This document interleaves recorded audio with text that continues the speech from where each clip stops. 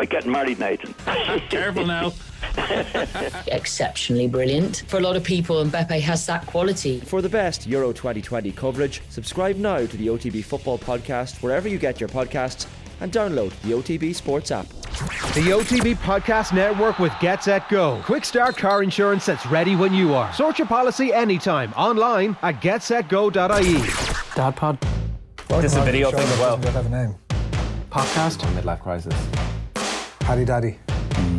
Midlife crisis. Dadcast. That's not bad, actually. All right, you're very welcome along to the latest episode of Dadcast. We really are living up to our guarantee that we were going to deliver a podcast every other week, and I'm delighted to say that we're joined today by the usual dads. Obviously, Dave, how are you getting on? Hello, how are you? Nathan, how are you doing? Hey, Adrian. And Gerard's not with us this week, but we have a very special guest, Paul O'Connell. You're very welcome to Dadcast. Thank you. Delighted to be here. Definitely an upgrade, isn't it? Ger. Similar weight, but Paul's about 8 inches taller. So, Jesus, this really is off to a fire. Well, I know what Gerald say, pot kettle, but and listen, he's not here to defend himself. It's very, very tough. It is. How are you keeping, Paul? I'm very well, thanks. Yeah, good form. Good stuff. Well, look, we've lots to get through over the next hour or so. You're here because you're a Gillette ambassador, and we're delighted to have you in that context. You've shot a video that I've just been having a look at there. And it's an interesting piece, and it's thought-provoking and conversation-provoking. Do you want to give us the essence of what it's all about? Yeah, well, look, it's just, it was a bit of fun, really. We were talking about, I suppose, I definitely struggled one time at one stage, even though I love rugby and love what I was doing, I struggled to enjoy it. Because I would say, we've made winning and losing into a life or death situation. And I suppose the ad is just about putting your best face forward, trying to, without the cliche of it, I suppose, is trying to understand and figure out and get to a place where doing your best is good enough. And I suppose it's about trying to teach kids that. I definitely, I don't think you ever get over winning and losing and how important winning is, certainly as a professional player. But when I got to a better place in it, I definitely enjoyed the game more. I was definitely a better player. I was definitely a better leader. I was definitely, I think, a better teammate and easier to be around. And I think if we can teach kids that, it's really important. So my daughter is actually in the video for a little bit of it. And she's 6, so playing a lot of sports and trying to make her understand it's not all about winning and losing, but she's probably the most competitive of all my kids. So you're not shouting put the fear of God into them at her. With pigtails on. Yeah. When was the last when did you stop enjoying it, Paul? Like, were you 14 or when you turned professional? I wouldn't say I stopped enjoying it. I would say I struggled to enjoy it. No, it definitely wasn't when I was 14. It would have been in the professional ranks, and it would have been after. In my early days, I wouldn't have been a senior player. I wouldn't have been, I think, I wouldn't have been marked. I didn't get into the academy in my first year, and then I played Irish 20s. I managed to get into the academy after that, and then I got on the track. But I still don't know if I would have been marked as a future, Irish international or whatever. But once I got into the Irish team, and once I became a senior player in the Irish team, and once I started probably taking responsibility and ownership and accountability over whether we won or lost, that's probably when I started struggling to enjoy it a bit. Whereas in my early days with Ireland, I remember in the World Cup in particular in 2003, I didn't know if I was going to start going out there. Out I went. I managed to get a starting place, but there was very little pressure on me. Everything I did was a bonus. Anything good I did was, it was highly praised. And so after that, things, I would say, began to change. And we had quite a good leadership group, guys that, as I said, took ownership, took responsibility.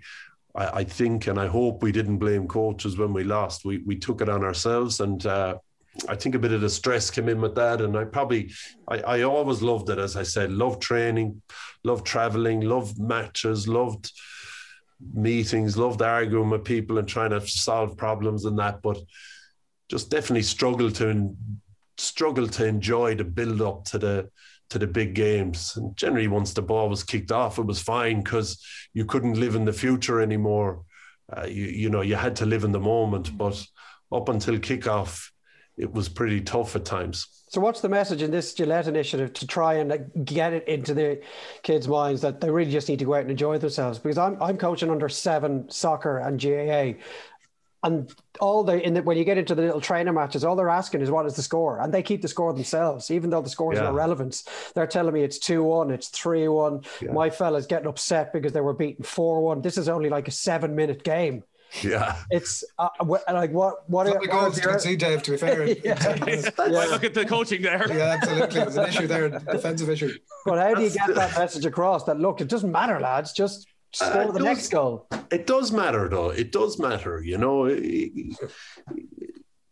competing is great fun as well.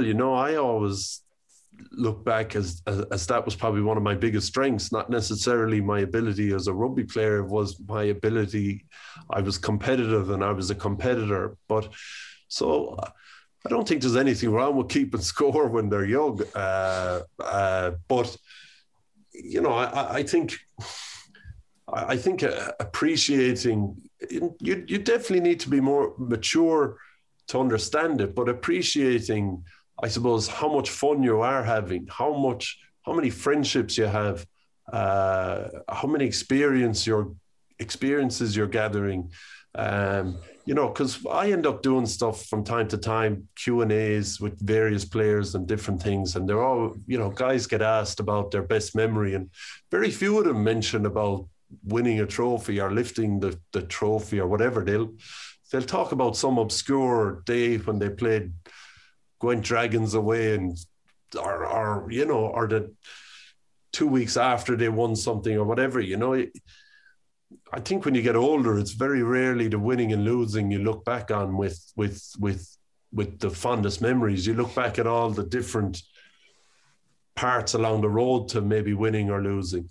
But how do you talk to a kid about that? Like where Dave says, where, like, I find that difficult. Even I find myself checking myself with like nieces or nephews who are a bit older than my kids, who've come back from sport, and like the first thing you want to go, did you win or did you score? And you have to really check yourself to go. Is that not the problem? That the parents are the problem rather than the kids? Because I'm similar to Dave. Mine are slightly older, so we're starting the Go games this weekend. I was having this conversation with some of the coaches around competitiveness, and we did some stuff on the show with New Zealand sport, and they're raising the age of competitiveness all the time up to sort of 13, 14. And the other coaches saying, well, you're not going to have players dropping out because they'll have no interest. Like, there's no keeping scores. Like, as you said, Paul, the kids always keep score. The problem is when the parents start keeping score. Like, you can do a penalty shootout at the end of a training session. That is competitive sport. Somebody will end up in tears at the end of that penalty shootout. It's when the competitiveness is, well, actually at 12, the coach is upset with you because you didn't perform as a 12-year-old to win the match that they wanted. Like, the kids are going to be competitive no matter what. Yeah. So let them at it. It's when you start heaping that pressure of winning and losing on them, I think the problem starts. Yeah, well, isn't that the beauty of sport? Like, my oldest boy says please and thank you, but my two youngest ones don't. I see it as a long-term project to teach them how to do that. I don't have one answer that I don't have one-liner that I'm going to say to them that's going to make them do it for the rest of their lives. But that's what you got to do with kids in sport, isn't it? They're getting these little obstacles put in front of them all the time where they're losing, and they lose a match and they want to lose their mind over it, and they have to learn not to lose their mind over it. And they win a match and they want to rub it in the other team's face, and they have to learn not to. And they get dropped and they want to give up, but they have to learn not to. And you can only do that by supporting them, and when they come in from training, maybe asking them, was it good crack, rather than did you win, even though we all want to do it and we all probably get around to finding out if they won or lost or scored or didn't. But quite quietly sitting on the couch a half an hour later. So, But like they just have to learn that over time, don't they? And come here, like I think for the rest of us, Paul, like I'm happy to speak for the other lads that like obviously the levels that we reach, which is why we've done this with our career rather than doing what you've done, have been so pathetic that it doesn't feed into our conversations with our kids around achieving in sport. How do you find it at all difficult to separate, or had you to go through your own process of separating the dad from the professional sports person in terms of those sort of like quite lofty ambitions or concepts of enjoying sport? Yeah, I probably do. I probably do. You have to remind yourself you just want them having the crack and enjoying sports and learning all the good things. I mean, I think if they can learn, I mean, I grew up swimming, and I always think of three families: the Mulcahys, the Carneys, and the Walshes. And we used to swim in Limerick, and the Walshes lived in Newmarket and Fergus, and the motorway didn't go the whole way from Newmarket and Fergus to Limerick. It was a 45-minute drive for them to come to training. And we used to train before school, 6 to 8 in the morning. Tuesday, Wednesday, I used to only do Tuesday and Wednesday before school. They used to do Tuesday, Wednesday, Thursday. And then we used to train after school in the evening, 6 to 7, Monday to Thursday, then 7 to 9 Friday, 9 to 11 Saturday, and 8 to 10 Sunday. And they were never ever missed training, never ever late for training. And it was just the norm, that you never miss training. You'd have to have the flu, a bad flu, to miss a training session. I never remember the Mulcahys, the Carneys, or the Walshes, and they all went on to be fantastic swimmers and win national titles and all that. And I think that's one of the things I'd love for the kids to learn, not necessarily to go on and be superstars, but to learn the commitment part about training, being on time for training, not being late for training,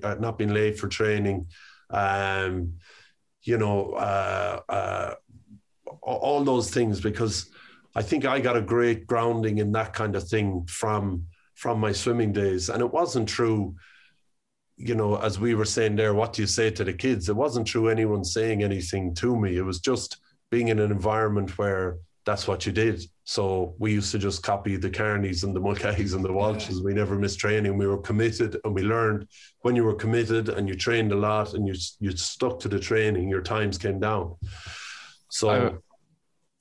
Sorry, Paul. I was going to say, I remember Padraig Harrington talking about his children and the outside expectations that may be put on them on a golf course. And he always said what he wanted was that his sons looked like golfers. He didn't expect them to be single-figure golfers, but that when they stood up on a tee box at an outing, everyone would say that's Harrington's son, and that they would have the right posture, they would have a nice swing, and that they would be comfortable on a golf course, because everybody is going to look at them and expect something. And I guess, again, that's where you're going to be very different than we are, that when your kids go out onto any sporting field, it'll be, that's Paul O'Connell's young lad, that's Paul O'Connell's daughter. And there's an automatic an external expectation on them that may not be there for other kids. Have you seen that, or do you think that is going to be something they'll have to deal with? Yeah, I would say they might have to deal with it. Like Paddy, my oldest boy, isn't too bothered about rugby. He plays it, but he doesn't go to bed thinking about it. He goes to bed thinking about golf and Formula One. Those are his games, and it suits. I think that's probably the best scenario really for him. So he's picked the two most expensive sports in the world. I know. Yeah. But it's great fun, following sports with your kid. I mean, that's my memories growing up, is how we most related to my dad, it was sports. And if there was an Irish player playing, if Peterborough were playing Wickham on TV and there was an Irish guy was left back for Peterborough, my dad could shout for Peterborough like they were his number one team, and so I'm happy as an interest in sports, and he enjoys watching it and chatting about it and shooting the breeze. That's an interesting one in itself, Paul, because I know that, like, I haven't chatted on the Dadcast over the last couple of years about, like, the point where after you become a parent, it starts you to think about your own parents in a very different way. And, like, maybe that's the better question of all of this, about how your parents, like, produced a world-class sports person. Was that quite an organic thing? Was that just bringing you to stuff as opposed to, like, prodding and poking at you? Well, we've three boys. I'm the youngest of three boys. We grew up in a bungalow in the country with a lovely half acre out the back garden, and we had, you know, other kids up and down the road similar age, so we could put together a match fairly easily. I would have watched my older brothers all playing sports, so I would have been trying to copy them. Then I had an older brother. He's a year and 9 months older than me, Marcus. So I was always trying to play and compete against him. So I generally did okay against kids my own age then. And it was just, you know, sports on the TV all the time. We were lucky we didn't have a Commodore 64 or whatever was around. You felt really aggrieved at the time, obviously. Yeah, there was war over it. We had a pool table though. All right. What a Steve Davis pot black, was it, or what? Yeah.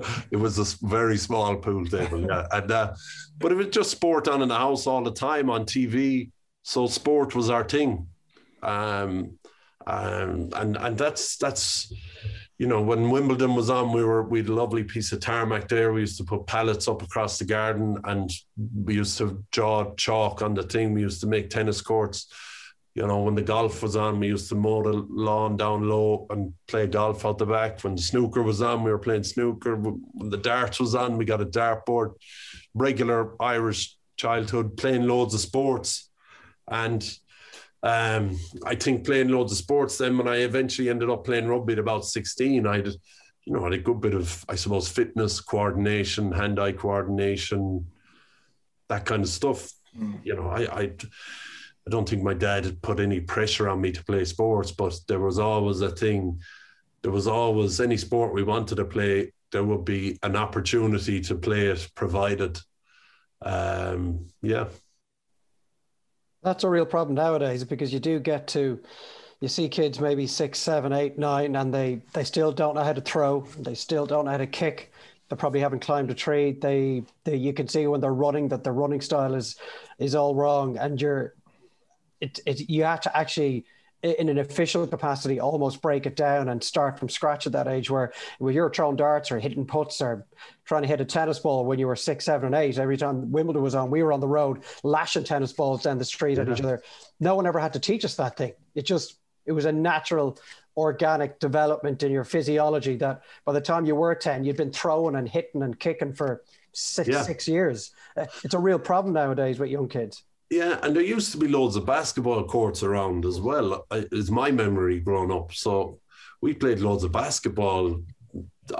You know, I played a little bit in school for our school team, but I played loads of basketball, but very little competitive basketball where I had a jersey on. Like we had a basketball court out the front of my house growing up that my dad got put up. I mean, it was hours and hours and hours of matches and games. We'd families coming up from down the road. People would cycle over because we had a really good basketball ring, and we had tarmac, so the ball bounced straight. And, you know, so we taught ourselves how to run, catch, sidestep. So I think that's the thing, you know, that kids need. You know, you got to bring your kids to sports. You got to bring them to rugby and football and all that. But the more you can provide ways that they can play games themselves for hours on end, where you're not the ref or you don't have to be out there with them, I think that's where they really learn, isn't it? And you know, that's one of the challenges I think we have in rugby in Ireland is a lot of kids play rugby, but I don't think they necessarily go out and play a game of touch rugby in groups, whereas they do that in New Zealand. You know, there's touch rugby on at small break, big break, touch rugby on after school, and then they train in the evening with their club. Whereas I'm not sure how much of that we do until we go training with our club in the evening. do we overplay? Like, I'm conscious of people listening to us and sort of thinking it's like a bunch of men in their late 30s or 40s, and listen, the kids aren't out in the street enough these days playing sport. I wonder, have we lost touch? Or like, is there, I don't know, is there a different, you have kids, Nathan, obviously at that age that are very much... I've said before, I'm quite lucky in that we have a green, like an old traditional green right outside our house. And I would look out here at 3:00 this afternoon and there'll be 10 lads, all between 6 and 10, kicking lumps out of each other, playing football. One of them will go off crying, they'll come back. As you say, they're their own referee, they're falling over the place. And it's brilliant. But like, the country has changed dramatically since we grew up, whereas Paul said, you know, traditionally you'd grow up in that sort of bungalow or even on the outskirts of a city and there was lots of green space. Like, the majority of people now live in cities. There's very little green space. The government haven't kept pace with, build massive estates, never followed through with what was meant to be there in sort of the recreational side. So like, for an awful lot of people, it's impossible unless you break. The only outlet they have is the organized training session, because where do you find that plot of space where you can let your kids go and run and, just as you say, run into each other, fall over, get used to getting a proper bang, not having daddy around to go cry into. So I think it's a big old talking point that doesn't have a straightforward answer. Yeah. Green space is massive. We live in a cul-de-sac, so we have a great setup. You know, they leave in the morning and you don't see them till they're hungry. It's great. Oh, this is obviously, it's great from like, you get a break point of view. I sound like a great dad. Well, that was going to be our next question, because it is obviously the Dadcast, and we have been chatting about being dads for years now, right from when our kids were newborns, and Nathan's two older boys now are like heading towards 10. So what is it like being a dad for you? What sort of a dad are you? What's for you, what is the best part about being a dad? God, I think it's just the crack, really, isn't it? It's just the conversations where you're not too, you're not too worried about where the conversation is going. I enjoy getting up, doing the breakfast, bringing them to school. I'm lucky with the work I'm in at the moment. I get the chance to do that. I enjoy collecting from school, just shooting the breeze and the silly stuff, I suppose. I think it definitely makes you more patient, and it definitely makes you play the long game. You know, certainly in rugby or in coaching, you're always looking for the killer one-liner that can solve the problem or flick the switch for someone that makes them do what you want them to do or we need to do. But it's like we were saying there about the please and thank yous. It's a long-term project, and I think the patience bit has been great for me anyway. Do you lose your rag with them? I probably do, yeah. I probably do sometimes, yeah. That must be fearsome. Yeah, no, I can put on losing the rag. That can be good. It's a skill. Yeah. But what's the best part? I don't know. It's all the mundane parts are the best part, aren't they? You know, we're lucky. I used to eat my dinner watching Home and Away with my dinner on my lap, whereas Emily's family, they all sit down together. So we do that at Emily's behest, and that is great fun. You know, the arguing, not the arguing, but the manipulation that has to go on to get them to eat their dinner, and the chats that comes out about school or whatever is happening at the time. That's probably, you know, those mundane bits are probably the best part, aren't they? How hands-on are you, Paul? Like you mentioned there about making the lunches and stuff. Is it 50-50? It's probably not 50-50 with the cooking at the moment, because, I'd have a pretty heavy workload, but I'd say most of the other bits would be 50-50, maybe. Starts whispering it there. Yeah. I hope she'd say that now if she had her on the Momcast, if you have one. Not yet. That's the next project. Yeah. We've all been through that sort of casting forward what the percentages is, and then I certainly got back to have a chat with my wife afterwards. I've been like, I said it was 50-50. Is that about right? Yeah. Just in case you hear this, I was under pressure and I just did it. That's right. It just came out. But like the 50-50 is interesting how you break it down, and that, you know, Paul, you say you bring the kids to school and pick them up from school. You wouldn't count that, I'd say, as part of the 50-50 because it's just something you really enjoy doing. Oh, it's a dust. Yeah, it's great.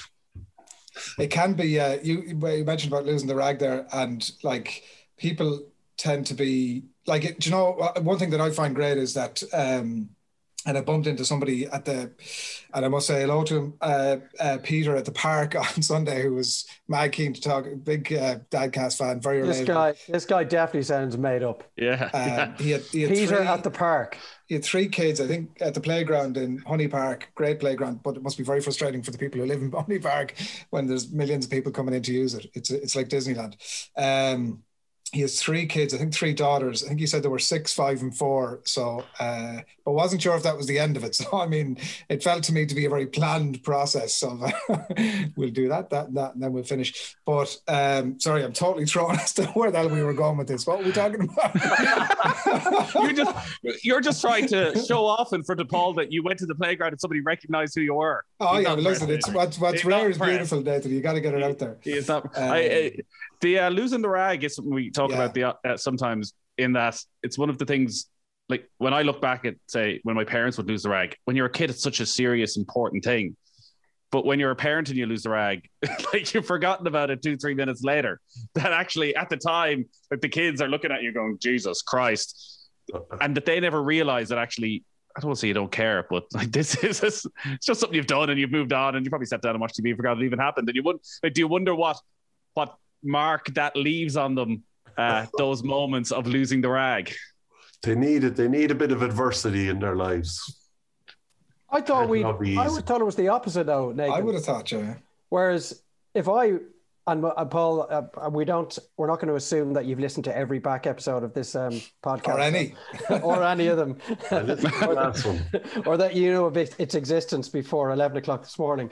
But I'd hope that when Adrian said Paul was coming on and mentioned the Gillette thing, that you might have left that a bit longer and said that maybe when Paul was down in Carton House relaxing, he just loved to listen to Dadcast and use those pearls of wisdom when he went back into the coaching room. But I used to email myself, Paul, before I fell asleep, send an email, and in the subject line it would be "Don't lose the rag." So it'd be the first thing I saw the next morning when I checked my email, a little reminder that even if they make your blood boil over the next 12 hours, that you're not going to lose your rag. Because I looked at the complete opposite way, Nathan. When the red mist descends, I carry that with me for hours and probably think about it the next day.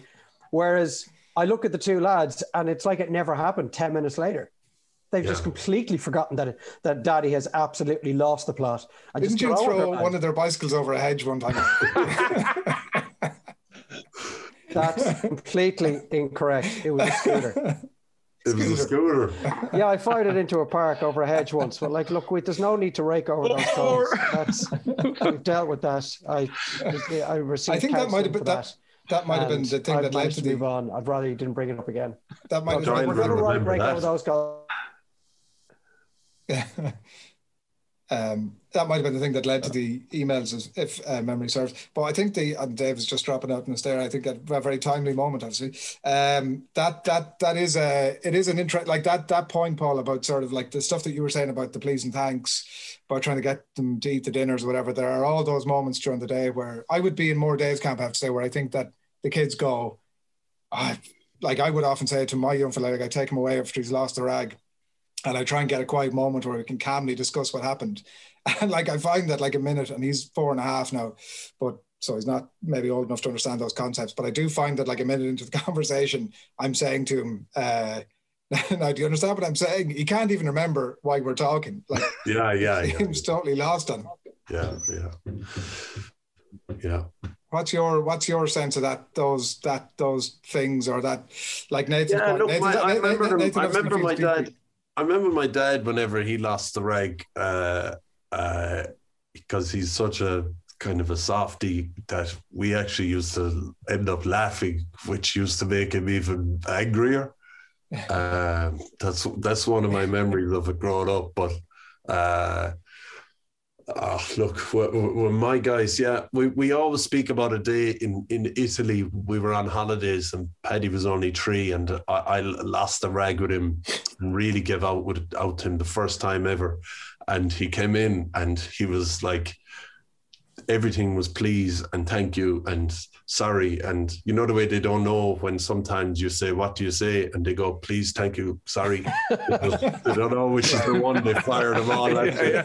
Right. And Emily always talks about that day, about how nice he was and how good he was for the next few days after. But the other 2 that came after him, it doesn't have the same effect. Like, you know, you lose the plot with them. You might get them to apologize to the sister, or the sister to apologize to the brother, barely, and then they move on and they're back to the way they were. So, are you wary, Paul, of being Paul O'Connell admonishing his children in public? Do you worry that someone will see you like wagging the finger and laying down the law, and they're like, oh, that's Paul O'Connell roaring at his kids? Yeah, I wouldn't do it in public now. I'd be very much undercover, kind of pretending to hug him, but I was actually threatening him.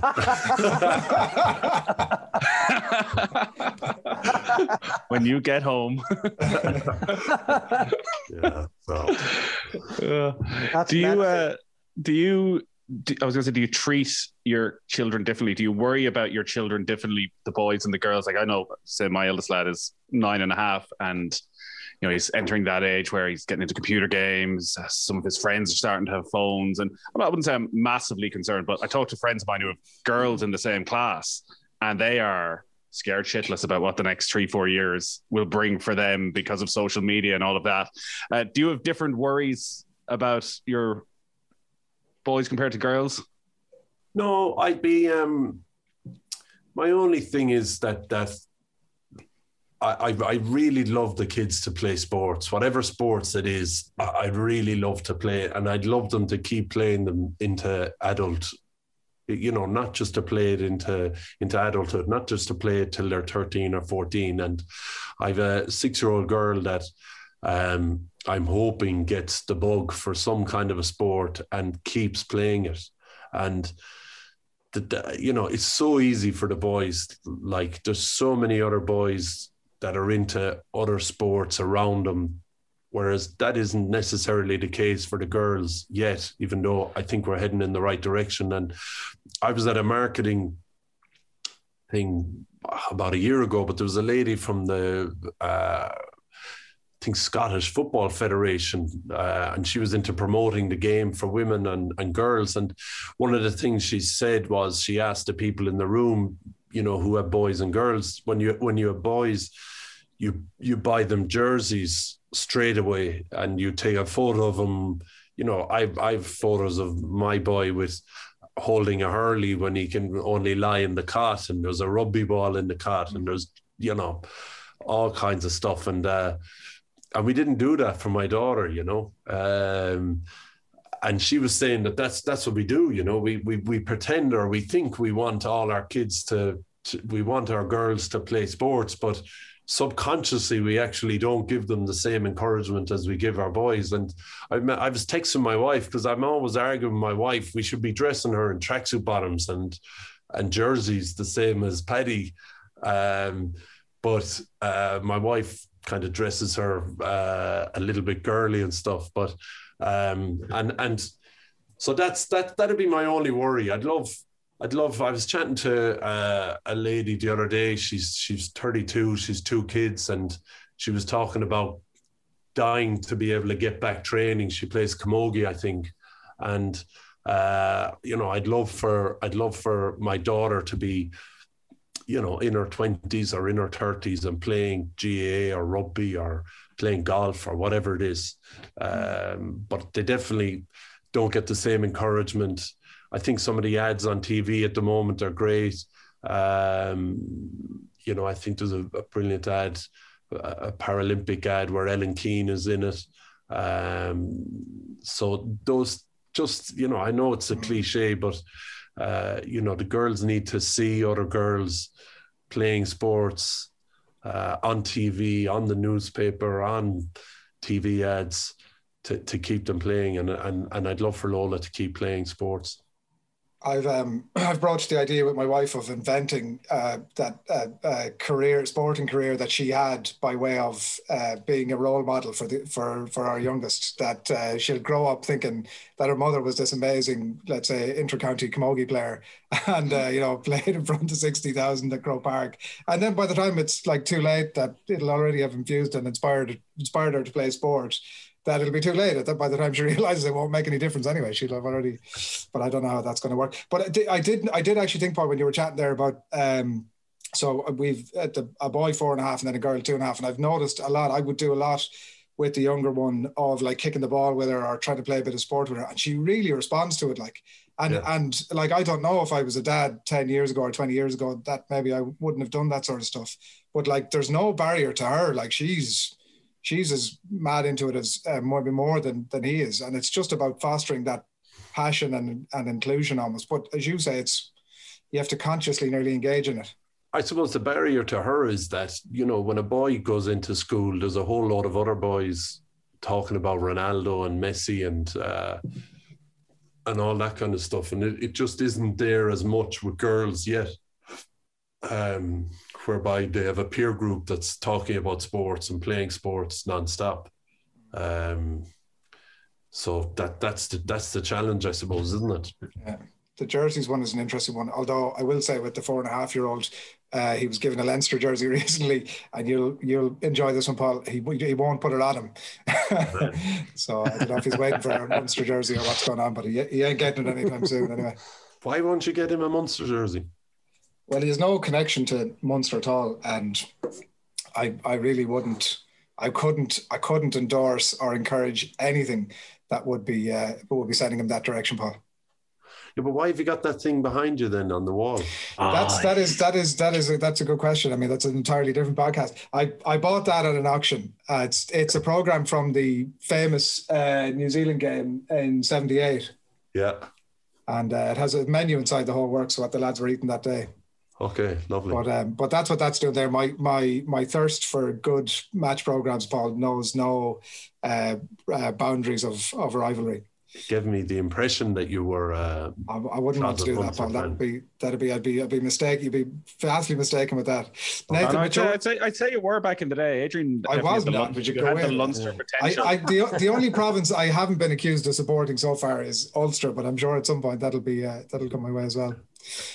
Nate, go on, Dave. Sorry, Paul. Are you absolutely happy for the kids to play rugby? Would you be happy if Paddy, for example, or one of or Lola was ended up playing rugby into adulthood at a professional level, given all the talk around head injuries and the fact that your generation are sort of the guinea pigs for the first tranche of professionalism, and we're unfortunately now starting to see some of the results of that coming down the tracks? I would, yeah.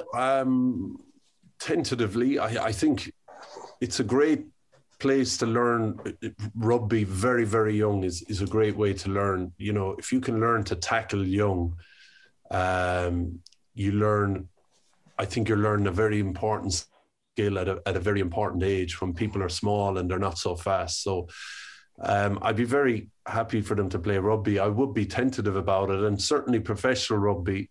But you do need to be strong, I think, as a professional rugby player. I'd be very worried if my kid, was a good rugby player and then, wanted to be a professional rugby player, and it wasn't happening in Ireland, and he went into the lower leagues in the UK to try and do it, or the lower leagues in France to try and do it, because, the budgets mean playing groups are small. I think guys play injured quite a lot, and a lot of the thinking is quite short-termist. So, but yeah, I'm happy for them to play rugby.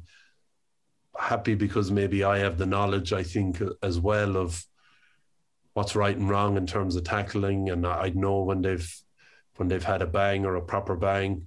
But would I like to see him playing professional rugby in the lower leagues or leaving Ireland to play professional rugby? Not that I don't think it's heading that way anyway, but I wouldn't be mad about that, because I see even my short time in Paris, budgets are so tight. Promotion, relegation, financially to clubs is so important that a lot of the thinking ends up becoming quite short-termist, and guys end up playing injured quite a lot. Would you have give us your credentials, Paul, in terms of what ages are what makes and models have you got? We didn't establish that at the start at all. 11, 6, and that's the girl in the middle, and then I have a 3-year-old. There would have been, there obviously at that timeline there would have been, and I'm fairly sure I remember some of you would have had some of them at games at times, would you? And sort of after match and. Yeah, it's one of my first memories is playing for young Munsters. Anytime Peter Clohessy played, at the time he was playing for Munster and young Munsters, but anytime he played for young Munsters with us, he always had his son Luke in the change rooms with us, who was 3 or 4 or 5 or whatever age he was at the time.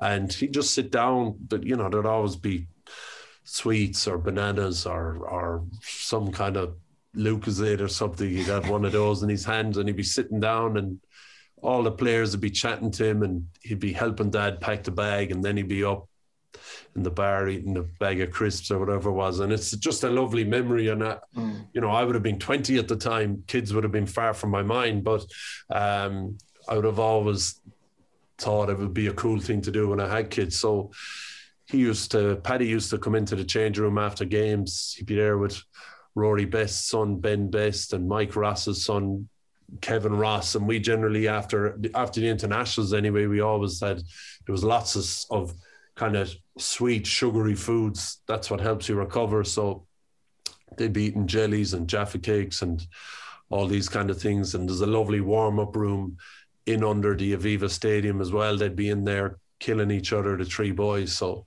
they were lovely memories after games.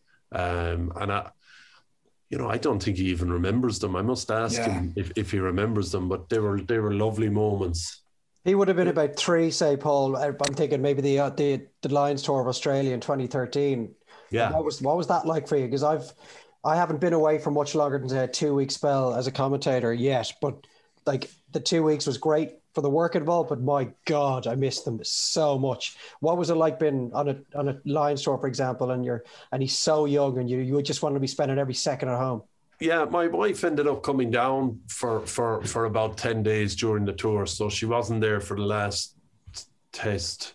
She was there for the first test, I think. So it was great to catch up with them. But honestly, and I don't want to sound shallow, I didn't struggle with being away. We had, I'm pretty sure we had my second child when the World Cup was on in 2015. I think. God, I should know that. But we'll do that. That's the bit we delete, Paul. That's fine.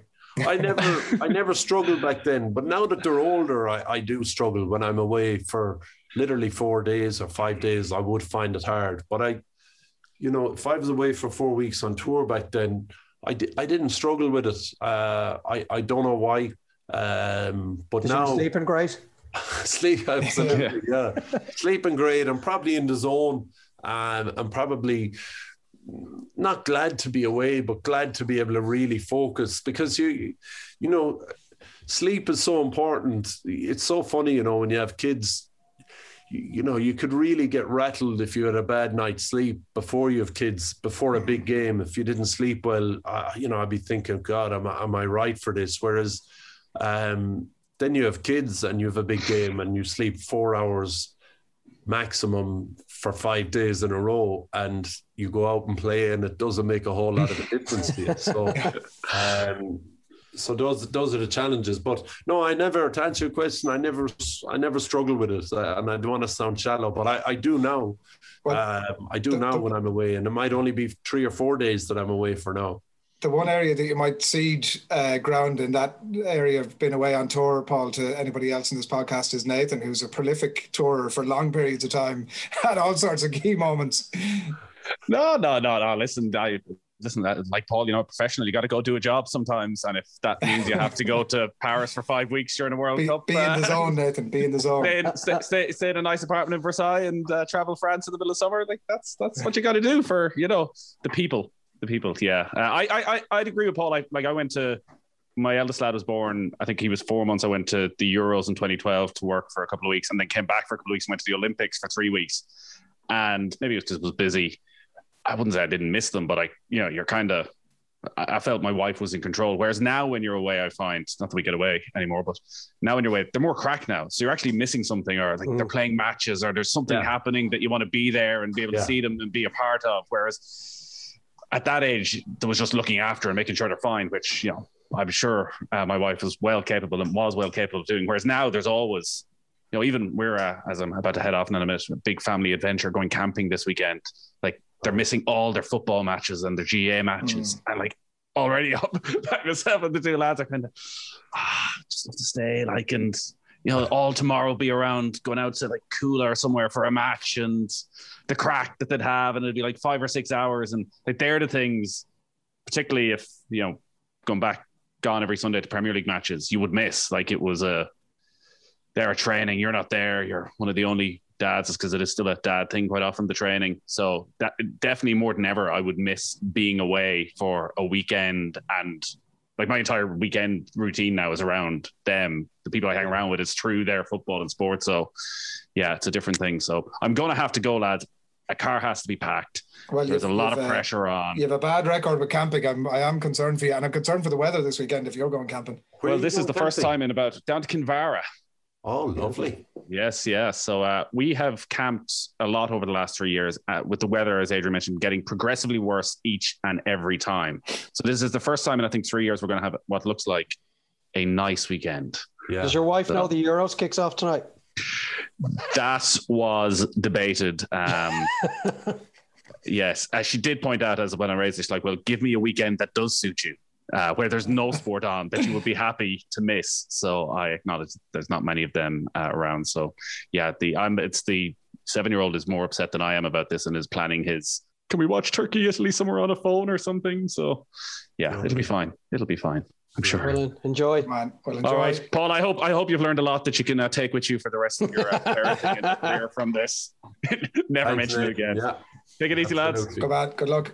Paul, just one other thing that we certainly want to talk to you about was it's a topic that we come back to a lot. We maybe touched on it a little bit earlier on, but just about that idea of your relationship with your parents as you become a parent yourself, and how you start to realise sort of the lengths they went for you, and that relationship and the questions that it kicks off, or the thoughts that it kicks off, or I have found certainly the conversations that it kicks off with my own parents, in a way that stuff that you get to talk about that you never really would have done before. Did you find that or not?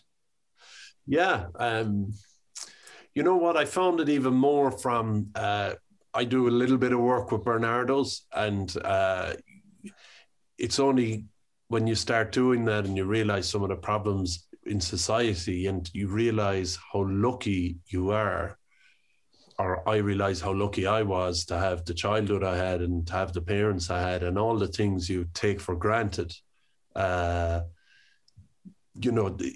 think it's just everyone has it, like one of the things in Bernardo's is the biggest thing they do, or I think that my favorite part of what Bernardo's do is they have this thing called a breakfast club, where kids that aren't getting a breakfast at home, they bring them into the school, they give them a breakfast. If the mom and dad want a breakfast as well, they can have a breakfast, or they can learn how to make a healthy breakfast as well. But those kids are potentially disruptive in school, but you put that kid who's potentially disruptive and now he's hungry into a class, and he can, so they feed them, they kind of get to know them, and they feed them, and they know the kid that normally comes in and he's really cheeky and full of energy and up to all sorts of tricks, and he doesn't come in and says nothing for 3 days. They know something is up and they're able to flag that, and it's just a great system. But imagine I was healthy breakfast every morning, chats with my parents, great lunch in my bag, you know, a hug and a kiss walking in the door to school, being told that they love me or whatever every single day going into school. You know, to think that there's so many kids in the country don't get that, it's incredible. So you end up being really appreciative for all the really simple, basic things. And even we go back to the sports piece, Suzanne Connolly, who's the CEO of Bernardo's, would be saying to me, you know, with so many kids, the reason she likes sports is so many kids don't have one adult role model in their lives. Whereas if you play sports, you know, I look back at the amount of adult role models I had in my life through sports.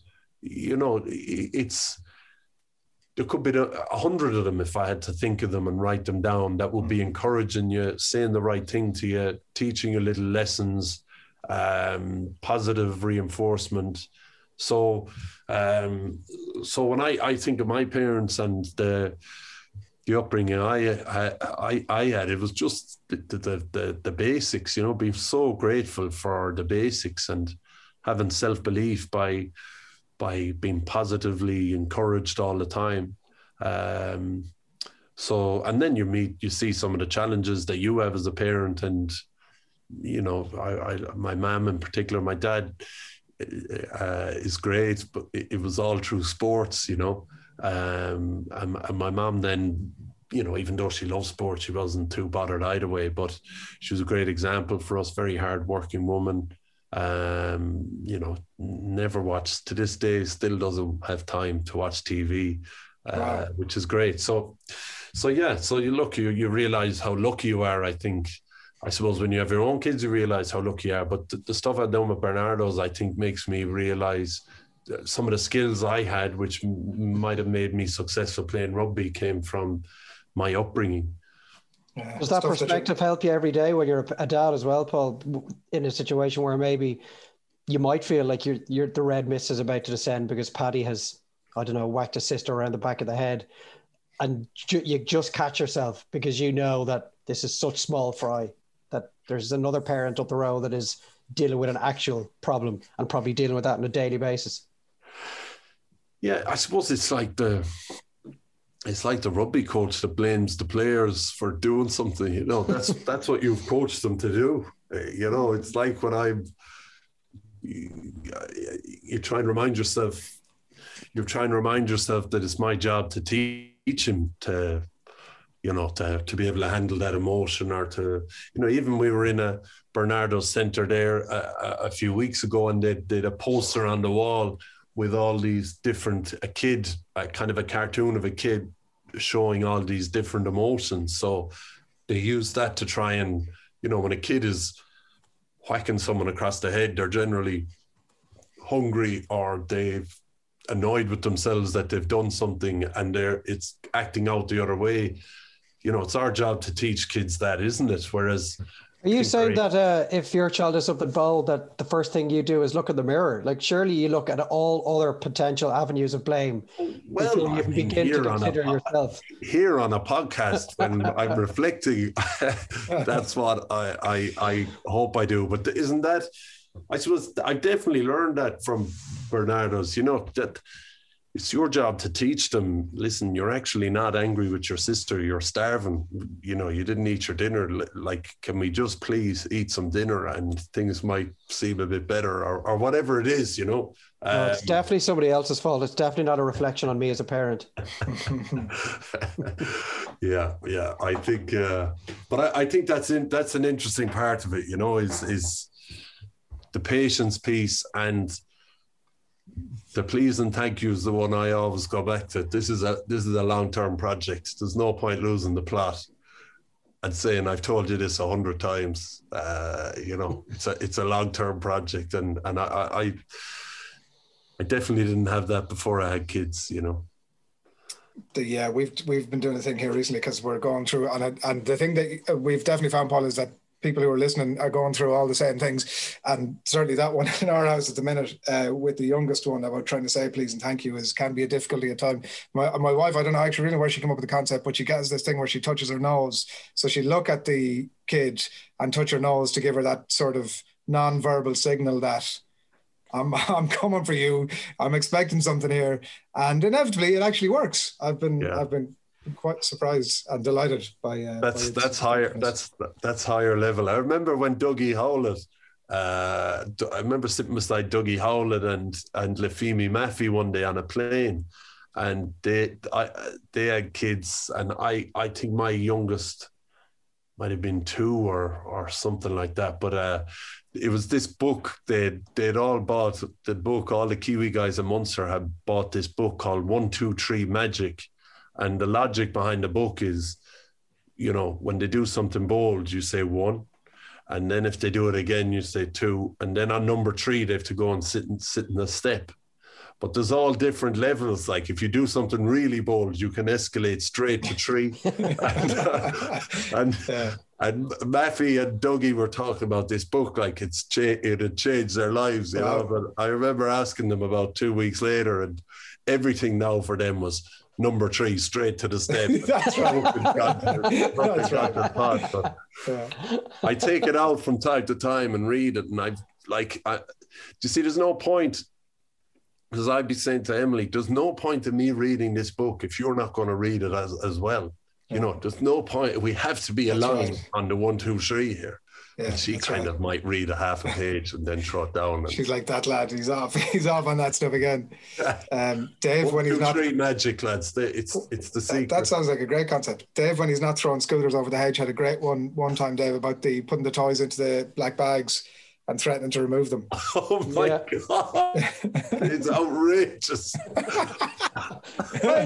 Why is it outrageous? So desperate times call for desperate measures. I was at the end of my tether. So I had to make a massive escalation. He went straight to number 10. This was not, you weren't there, Paulie. This was not an escalation.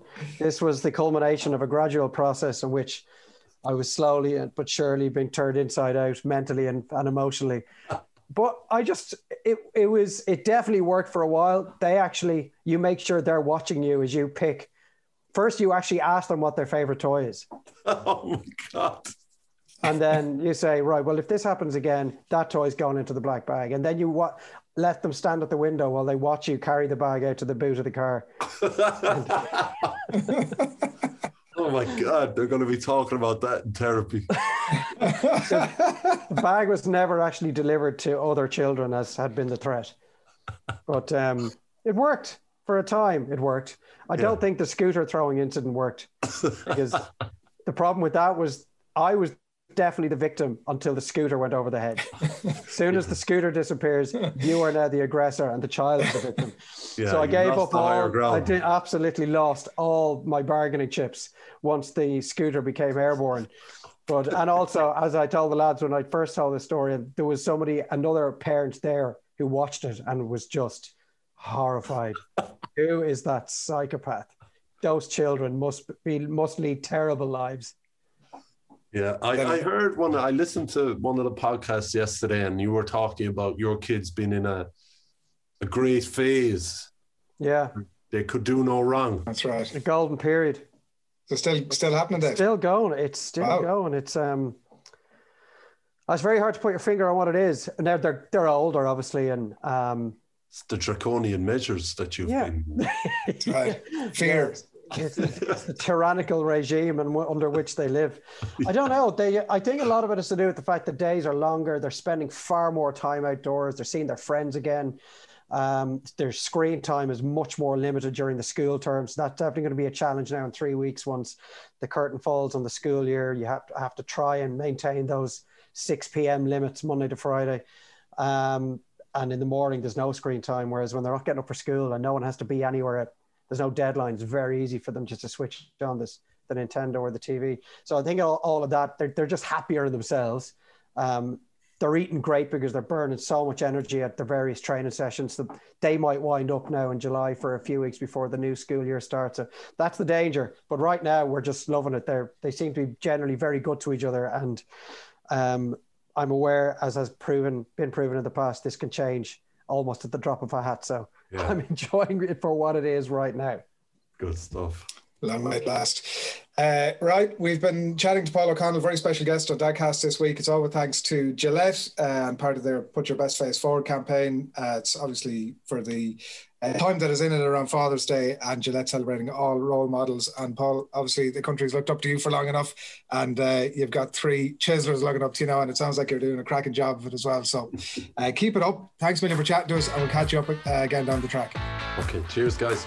Cheers, Paulie. Thanks a million. Thanks a million. Cheers, Paul.